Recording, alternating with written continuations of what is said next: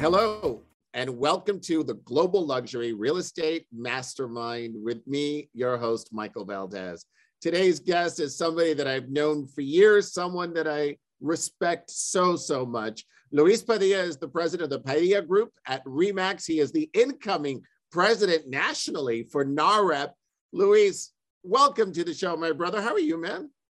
I'm great, Michael, man. It's a pleasure having you, being here with you today. It's always a pleasure seeing you. So I'm ready to go. I can't wait. I'm going to see you in a little over a week. We're going to be in DC together.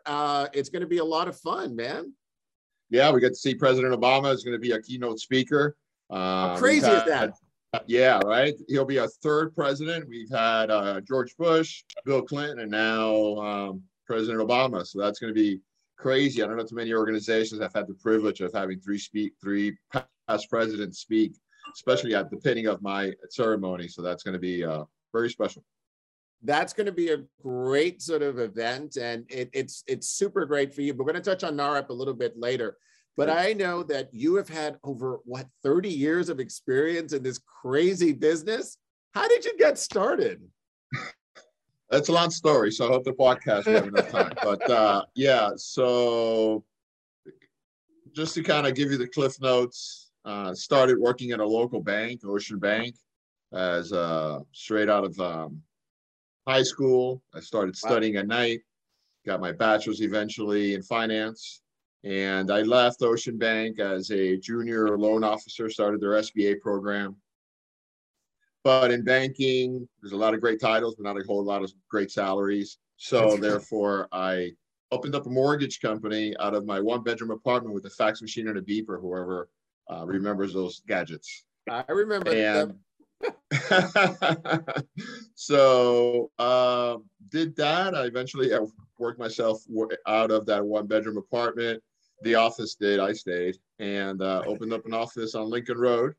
And rode that way for about 15 years in the mortgage industry. I was the owner of Oceanside Finance.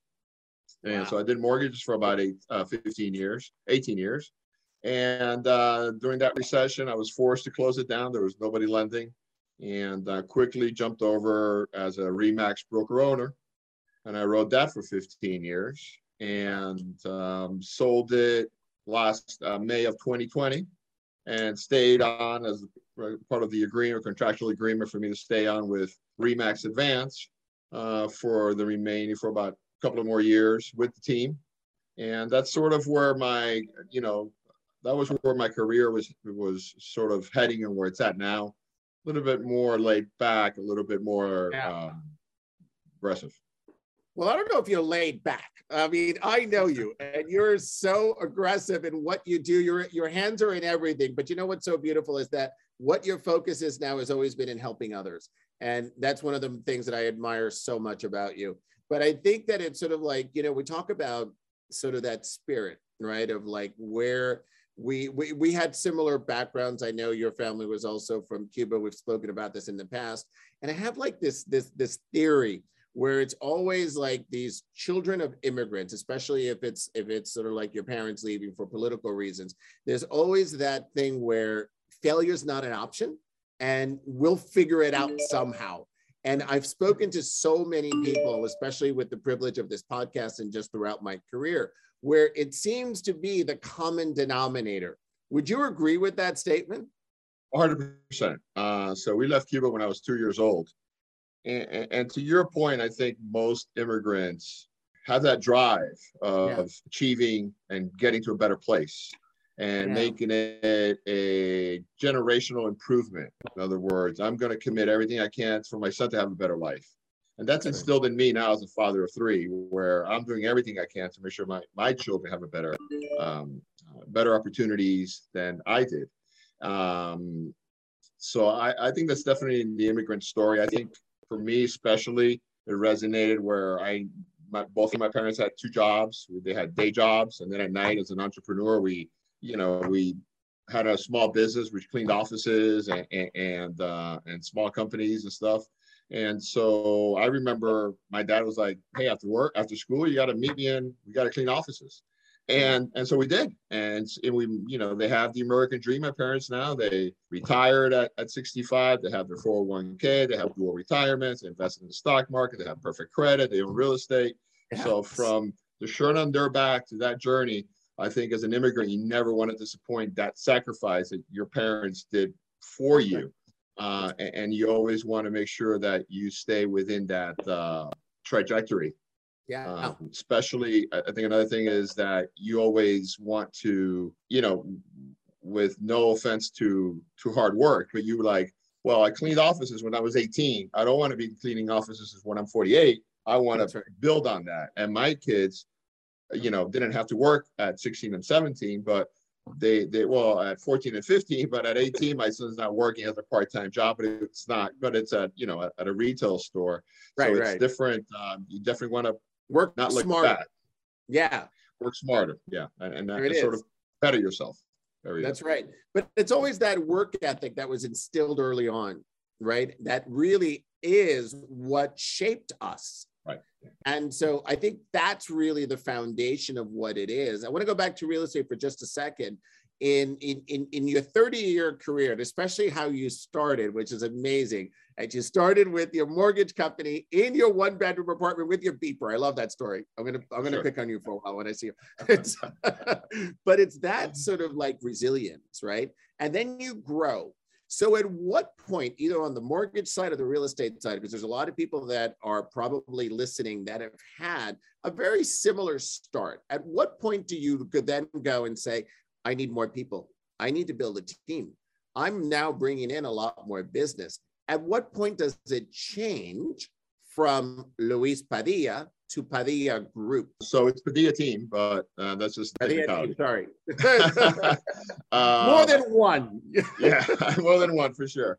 So it comes to a point where you're not providing good service. You take on a client, at least I take on a client to deliver service, not to cut the edges, not to kind of half-ass it, but to deliver good service, right? And that's a matter of pride. So if I can't deliver that good service because I have too much work, or it's a more challenging client that I don't have the time to put into because I have, you know, a plate full of other clients, then you kind of hand it off. That's when you need a team. And there's always, when you first start in the industry, you'll work with, you know, whether it's challenging credit or limited inventory, you take on the bigger challenges. As you evolve in your career, you have the privilege of being able to select the more ready clients and the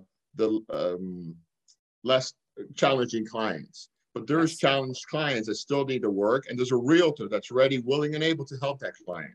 And so you make that connection. And something I've done throughout my career is I always engage the client initially. And if it's not my fit, or if I'm not going to personally work with them, I bring on James, let's say, and I introduce him to James. I'm at that meeting, and I do really, as I hand it off, I let that client know that they are under my umbrella, under my supervision, under my protocol, under my work ethic. And any problems they have, here's my cell number. If James screws up, I want to be the first to know. And so with that kind of endorsement. Endorsement and sort of guidelines. My realtors know what's expected of them. If they can't perform, they won't be part of the team. And there's a time and place for everything. So when you feel, in summary, when you feel that you're not providing good service to all your clients, then you have to get a segment of those clients and hand it off to the team, and hand them off to, I think always it's the best. Don't just, my opinion, don't just hand it off to James or to Rocio or to whoever it may be. Try to find that connection, you know, whether it's a language connection, an age connection, where they are in their life. They have kids, they don't have kids, they're out of town, whatever that connection is, because that initial connection with yourself and with your team member, you know, will definitely make that client sticky to your team. You know what's so interesting about what you just sort of said? It was selfless. You took your ego out of it. Everyone that's sort of listening to this, as they start growing their business, they say, I want all the business. All the business is not right for you, right? Necessarily, it's not right. You can't grow your business that way.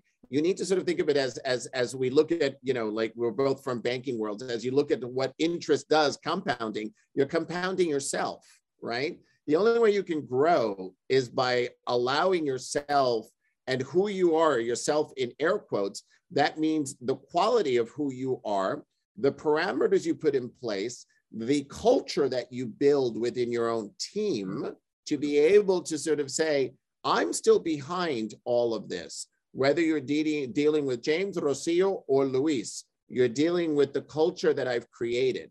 And that's how you grow. Absolutely. The culture and the work ethic, and also instilling that in your team where that's it. You know, there is a certain bar that you have to meet. And if you're not meeting that bar for whatever reason, you got to cut them out. It reflects on you. The bar's going to hit you on the head. Yeah. So, you know, we both have had decades of experience in the business. Somebody coming in or has been in the business in the last few years has only known an up market, right? They haven't known a cyclical market. Right. So it's something that the industry is supposed to be cyclical, and this cycle has taken historically a lot longer than what usually has been a cycle of 7 years, give or take, in our industry historically. So tell me what 3 pieces of advice you would give somebody entering the business today with that sort of viewpoint. Yeah, so I thought about that, and being in the business for a bit, you've kind of learned what is important, and you can't, at least for me, I'm always constantly revisiting that. All right, is this what's really important, and what is important, what is prioritized today, what is top priority today? Those are the things you got to take care of initially. So staying organized, right? So staying organized for me is, I'm a little bit old school, or a lot of old school, so I still use a legal pad and a pen to kind of have my to-dos for today.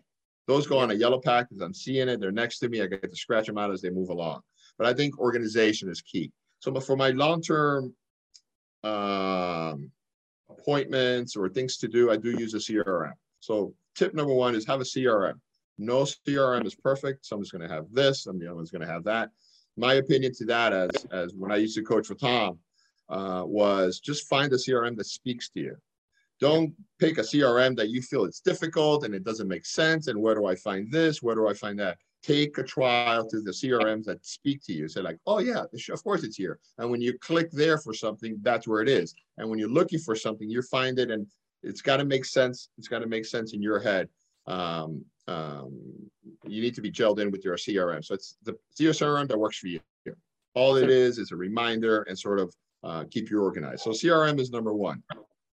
Then number 2, I think the key to one of the main keys a realtor should learn is how to sort through ready, willing, and able buyers. So as a newer realtor, you want to work with all buyers because you're like, oh my God, I have a buyer. So let me work the hell out of them because I have a buyer. He's breathing and he says he wants to buy. But not all breathing clients are a good client. You've got to make sure, in my opinion, that they're pre-qualified 100%. So they've shown that commitment to get pre-qualified. They have enthusiasm or motivation. I use enthusiasm more than motivation because you can be motivated but not be happy about that motivation, meaning they're enthusiastic about buying a home, about visiting homes. They're telling you, Louis, I found this, let's go see this. When are we going to find it? When are we going to go look? So enthusiasm and motivation is number 2. And I think the most important is my North Star is always lead with your heart, meaning do the right thing. And when you're not sure, reverse the roles. Is this something I want to be done to me? And if the answer is maybe, don't do it. Your North Star has to be your morality. Where do the right thing, lead with your heart, do unto others as you wish others would do unto you. And with those 3 tips, stay organized. Only work with clients that really want to buy a house, not the looky-lookies, and have a good moral compass and lead with your heart and do the right thing, because that will multiply in the world 10 times over. And will keep you protected along the way for your career when you always lead with your heart and do the right thing. Yeah, and I keep you out of trouble, right? Because if you're usually doing the right thing, you're not going to get in trouble with Frank or anybody else. Exactly, right. So like there are no shortcuts in this business. You know, you want to be a agent who is an advisor to a client. You don't want to be a transactional broker. you've got to be able to, especially with first-time home buyers, and as a New York agent, you're probably working with first-time home buyers. My best advice is be there for them, talk them off the edge because they're ready to jump ship. And if you can't take that call, just make sure you tell them, I can't take your call now, but let's talk at 6 o'clock. Spend those 30 minutes. They just want to vent and let you know the concerns, and you talk them off the edge, and they'll think you've got to be that warm blanket for them in this process. We do it every day. We're closing, 8, 10, 12 transactions a month. They're doing it once every 7, 8 years. So it's for them, it's a monumental task. Exactly. And I love what you said, put yourself in the other shoe, right? And sort of like ask yourself, would you do this, right? And so I think that's really important. So tell me what the greatest lesson you've learned so far in your career, Luis. The greatest lesson I've learned is perseverance. Perseverance. I've only done real estate my whole life, right? So when the mortgage meltdown happened, I looked at all types of things. I looked at chicken farms. I went to visit a chicken farm in Opa-locka. I looked at gas stations. I looked at everything, right? Because I was like, real estate is in the dumps. But I circled back. I said, my book of business is real estate. Everybody knows me for real estate. I got to stay within the real estate wheelhouse and just pivot. That's what I did. But my greatest lesson that I've learned is perseverance. And we all going to go through storms, and all storms have a beginning and have an end. And we're not necessarily in a storm now. We're sort of like this. We've had this beautiful 7-year, 6-year sort of beautiful weather we've had in the real estate industry. But as the Net Series tells you, winter will come, and get ready for winter. And when winter comes, just stay true to who you are, stay true to your career, keep doing what you were doing, and the storm, shall pass, and you come out the other side a better realtor, a better person.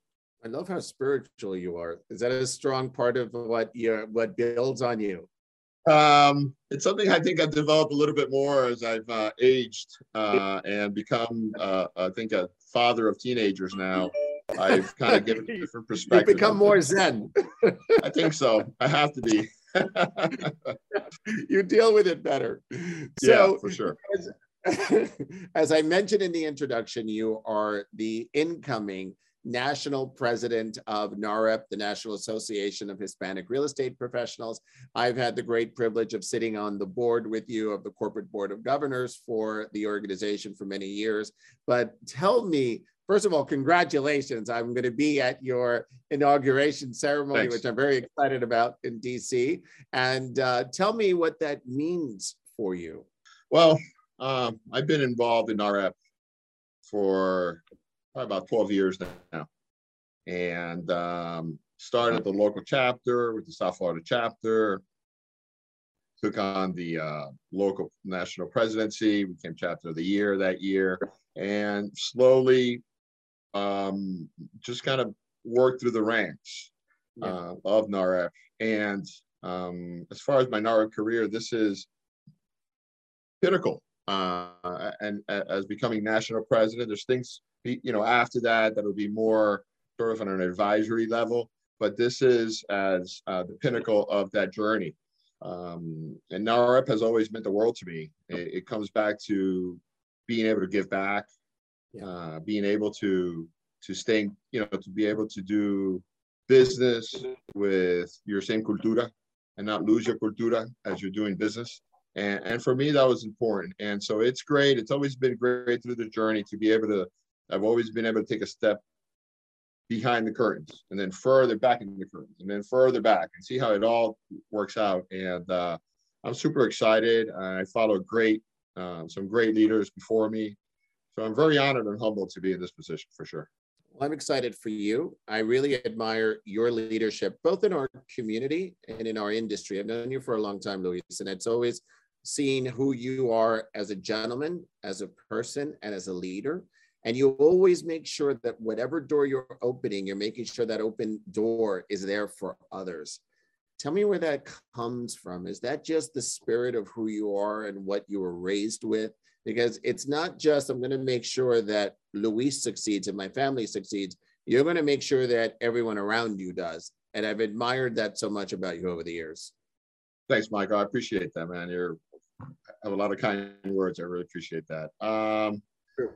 You know, I just feel that it's not just about, you know, just to say, as the kids say, it's not just about the Benjamins. It's about, it's about, You do you have know, teenagers, don't you? huh? You do have teenagers. I do, right? Not just about the Benjamins. Go on then. Yeah, it's not just about the Benjamins. It's about making a difference in people's homes, making a difference, you know, in people's lives, and also being an example. My parents were an example to me as to what is hard work, what is success, and not success in a monetary term, but what is success as a father, as a mother, as a family.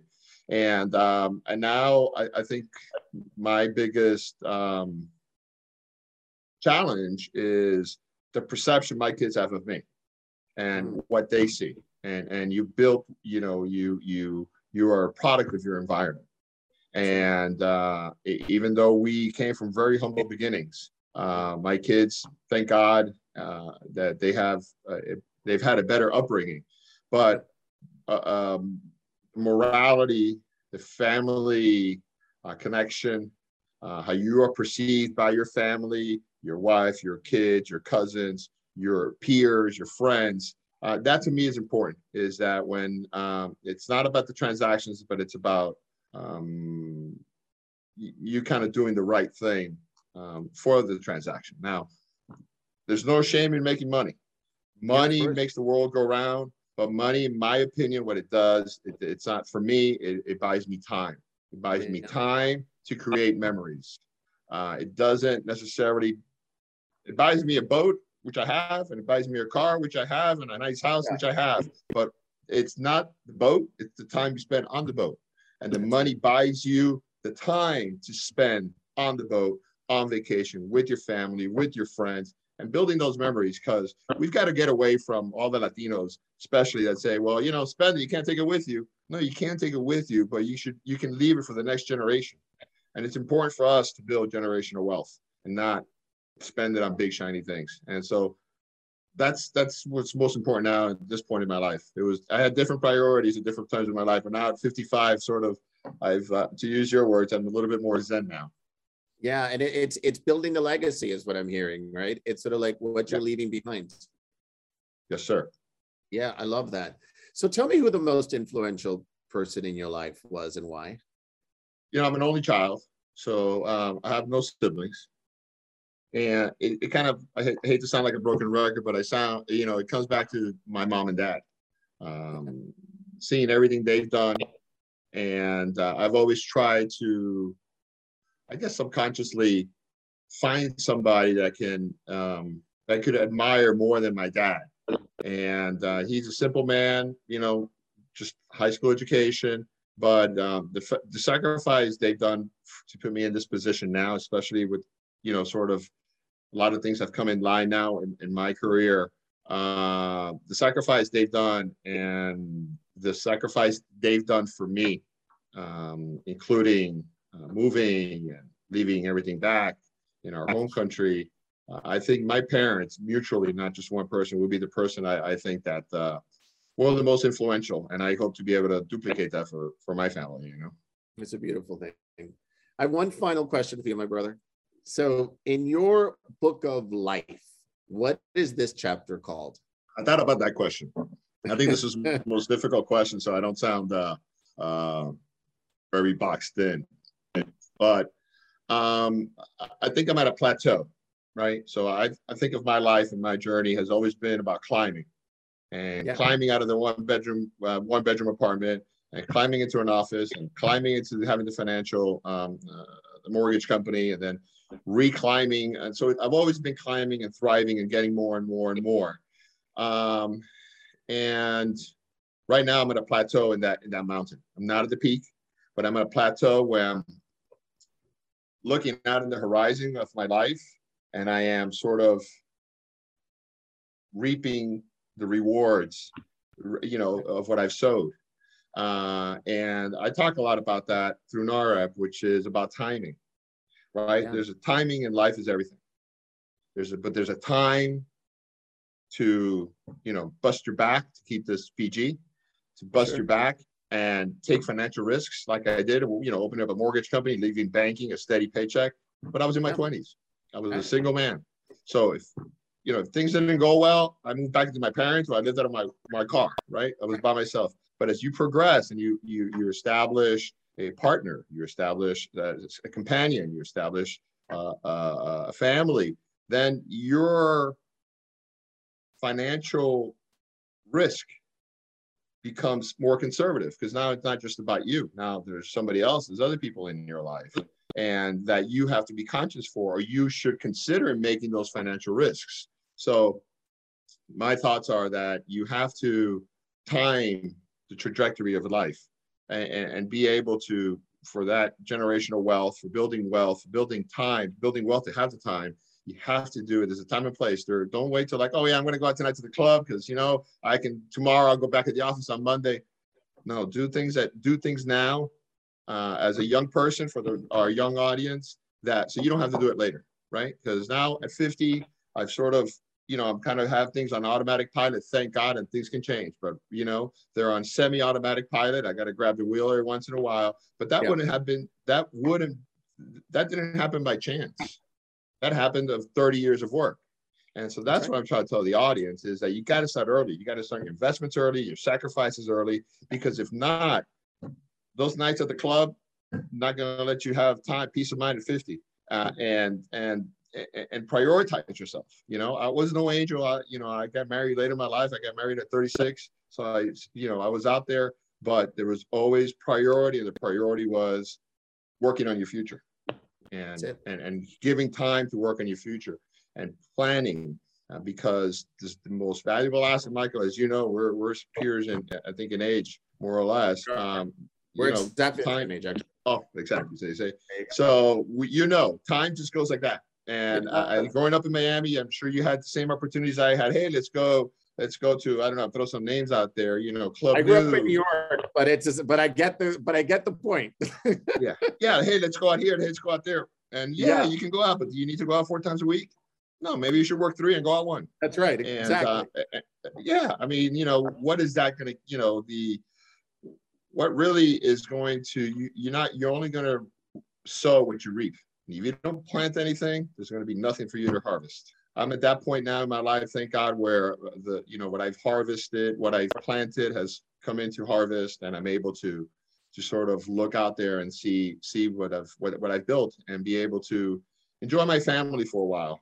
Maybe till the kids grow up a little bit, and then I may circle back and continue climbing. But right now, I'm at the chapter of my life is called the plateau. I love that. And you know what you just said was a valuable lesson, especially for people in our community who probably don't think it in that manner, where you start planning for the future. Through NAHREP, there's a lot of things that we do with the Hispanic Wealth Project, and the idea of really coming in and having our community think of wealth in a different way. I think that it's almost a dirty word. And it's sort of like there's nothing wrong with wealth and with legacy and what you're building, right?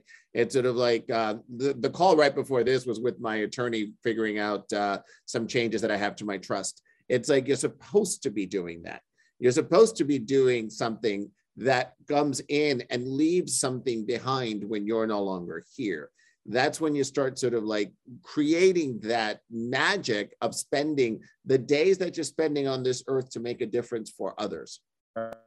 Right. Absolutely. And if your audience is not familiar with the NAHREP 10, Google it, NAHREP 10. It's my challenge as president, incoming president, to the audience in DC. Is for everybody to look at the NAHREP 10 and really adapt and live by at least 3. And whoever's at that conference, I want them to adapt and really for them to adopt and really live into 3 of the NAHREP 10. And it'll be to be ready to answer the question when I walk up to you, Michael, at DC and ask you, what are your top NAHREP 3 of the NAHREP 10 disciplines? What are your top? I'm going to do it. I hope your answer is ready. And it's really having a plan for the future. That's exactly what it is. My brother, thank you so much for your leadership. It's been so much fun just to have this conversation, to really be able to know you a little bit. I've known you for years, but I don't think we've ever really sort of done this sit down like this. And it's really great to get to know you in that level. You really are such an amazing leader, but really an amazing human being, an amazing gentleman, and such a great leader in our community, which is really what I admire so much about you. You have my support in everything. You always know that. I'm a phone call away for what you have coming in. And I know that you're going to call me because you're going to be incoming president for something. So I'm saying yes already. I'm there for whatever you need me for. Michael, you're absolutely right. We cross each other at the conference, and we have a brief conversation, but we never take it to this level. So I thank you for the invitation of kind of carving out this time for us to kind of go a little deeper. Un abrazo, bro. Te quiero. Gracias. And thank you all of you for listening. This has been the Global Luxury Real Estate Mastermind with me, your host, Michael Valdez.